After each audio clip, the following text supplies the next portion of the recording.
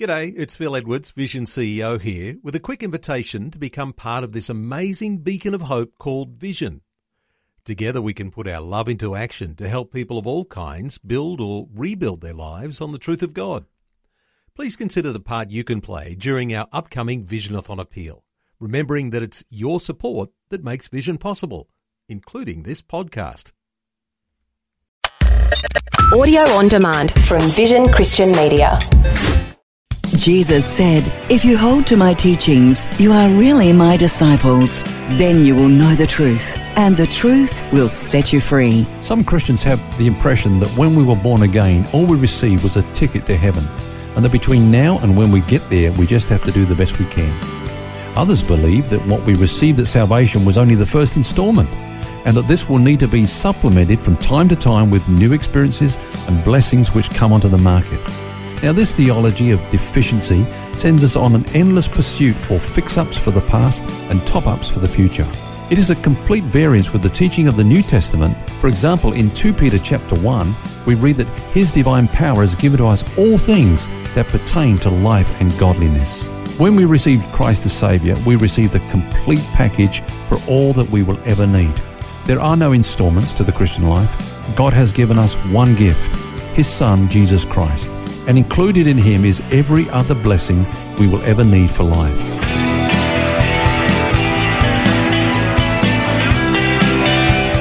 This is Set Free with Ken Legg. Hello, thanks for joining us. Phil here along with author and pastor Ken Legg, looking at how to help others through one-on-one counselling. Now, Ken, you've had a lot of experience in counselling. What would you say is one of the most important things that's helped you in that ministry? Good question. Of course, there are many things that I would say have stood me in good stead, but one of those things would be to have a clear objective in counselling. You know, what is the goal of counselling? What are we trying to achieve? What is our goal? Well, I believe the goal of true Christian counselling is to enable Christians to discover the resources that are available to them in Christ. Now, this usually involves a transition, if you like, from independence and or codependency to Christ dependency. So in other words, the goal of Christian counselling is to bring people into a state of Christ dependency where they discover their sufficiency in Christ. Now, as we've been sharing this week, our problem stems from our disconnectedness from God. And so I guess we need to be connected to God if we're going to be effective Christian counsellors. Is that right? That's right, and that's where Jesus comes in. He is our connection with God. He's the one that reconciles us to God.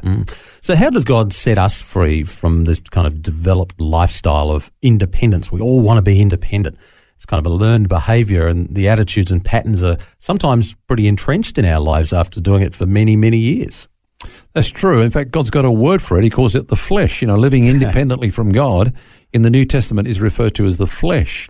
Or if you like, take that letter H away from flesh and the word, spell it backwards, it's self. Oh, really? That's what it is. Look at that. It's not me with God, but it's me just living independently of God.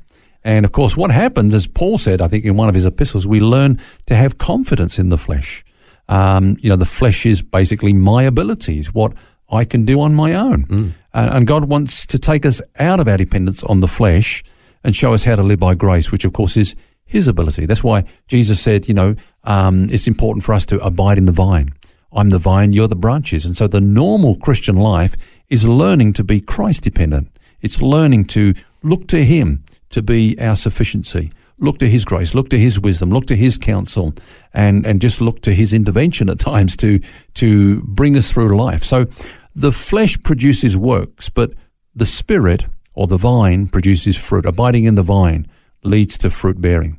Now, in that analogy where Jesus said, I'm the vine, you're the branches, He went on to say, my Father is the vine dresser. That's an interesting phrase, because what does the vine dresser do? Well, His work includes helping us to abide in the vine. That's what the Father is focused on. For example, Phil, it says in 1 Corinthians 1 and verse 30, it is of God that you are in Christ Jesus. See, when we got saved, the first thing that God did was He baptized us into His Son, Jesus Christ, because that's where we need to be. That's where everything that we need is to be found. And so it's of God that we're baptized into Christ, and that's our dwelling place. Now, he goes on to say in the next epistle to the Corinthians, he says, now He who establishes us with you in Christ is God. So not only does God put us in Christ, His goal is to establish us in Christ. It's interesting when you think about that vine dresser concept. Yeah. The first thing that comes to mind for me is someone with a big set of shears.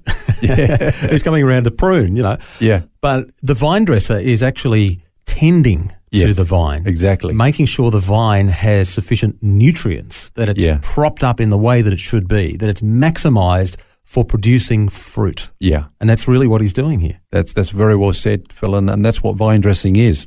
And so he knows that our only way of becoming fruitful is to abide in Christ, in the vine.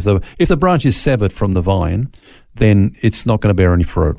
So he's really focused, if you like, on getting us to abide in Christ. That's our life. Now, how does he do that? Well, when we have problems, he doesn't necessarily deliver us from those problems. He lets us see that there are situations in life where we have come to the end of ourselves. We can't do this in the flesh. We are not as smart as what we thought. We're not as self-sufficient as we thought we were. And so God allows us to have flesh. For example, when Paul had that thorn in the flesh, whatever that was, he cried out to God. He said, God, get me out of this, take this away. In fact, he was basically saying, my life would be so much better without this. Whereas God said, no, to experience my grace, you actually need this. Because if you just keep going on thinking you can do everything in your own resources, you're never going to draw from my grace. So everything is going to be in your own ability.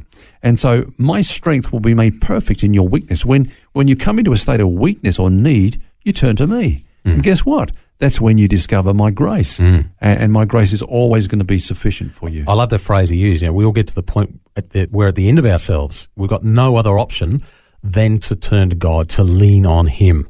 We have to do that and abide in the vine, so to speak. Yeah. Phil, do you remember in Matthew chapter 14, we read about the feeding of the 5,000? I'd love to have been there. Yeah. And then in the next chapter, chapter 15, the feeding of the 4,000. Then in the next chapter, Jesus is in the boat with his disciples and he says to them, beware of the leaven of the Pharisees. So they said, leaven, what's he talking about? Oh, he's having a go at us because we forgot the bread. And so Jesus, realizing what they said, he said, look, what are you talking about? Me panicking over the fact that we've got no bread. So Phil, do you remember when he fed the 5,000, how many loaves did he use, how many fishes, and how many baskets were over? It was 5 loaves and 2 fish that he used. Yeah. And there was lots left over. I don't know. 12 baskets. 12 baskets, okay. When he fed the 4,000, how many loaves, how many fishes, how many baskets over? Yeah. Well, there were 7 loaves, a few fishes, Okay. and I believe there was 7 baskets over. Is that right? But there was lots, basically. Is that your point? No, it's not. The point is this. The less they gave him, the more he did. Okay. He only had 5 loaves, 2 fishes, and he fed 5,000 with lots more over, 12 baskets over. He had 7 loaves and a few fishes, few is more than 2, and he only has 7 baskets over. So what I'm saying is this, the less we have, the more he can do. The more we think we have, the less he can do. So never plan your life or your ministry on the basis of your resources, but on the basis of God's resources to us in Christ. Really interesting. Now, you mentioned at the beginning, Ken, that the goal of Christian counselling isn't just to set people free from independence, but also from codependency and bring them into a state of Christ dependency. Just explain that some more. What do you mean? Yeah, sadly, some counselling today, and even in Christian circles, amounts to no more than codependency. People depending on other counsellors. Now, there's a difference between being interrelated and being codependent. We can go to people and get some advice, get some counsel and so on. But when we become dependent upon that person, then there's an unhealthy relationship that develops whereby we look to them instead of looking to Jesus. Now, codependency then is to depend on someone else to meet a need in my life that I've got no right to expect from them. Now, we talked about independence earlier on in the program. If independence is reliance upon my flesh, then what's codependency? It's reliance upon somebody else's flesh. Yeah. So flesh is wrong, whether it's my flesh or someone else's flesh. And incidentally, Phil, religious codependency has the power to do what no other form of codependency can do, and that is prevent people from connecting with God.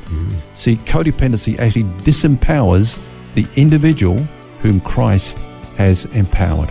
Now, my goal in counselling is not to get people to look to me or to draw from me, but to connect them to Jesus Christ. That's why I say right at the beginning that the goal of Christian counselling is to bring people to a place of Christ dependency.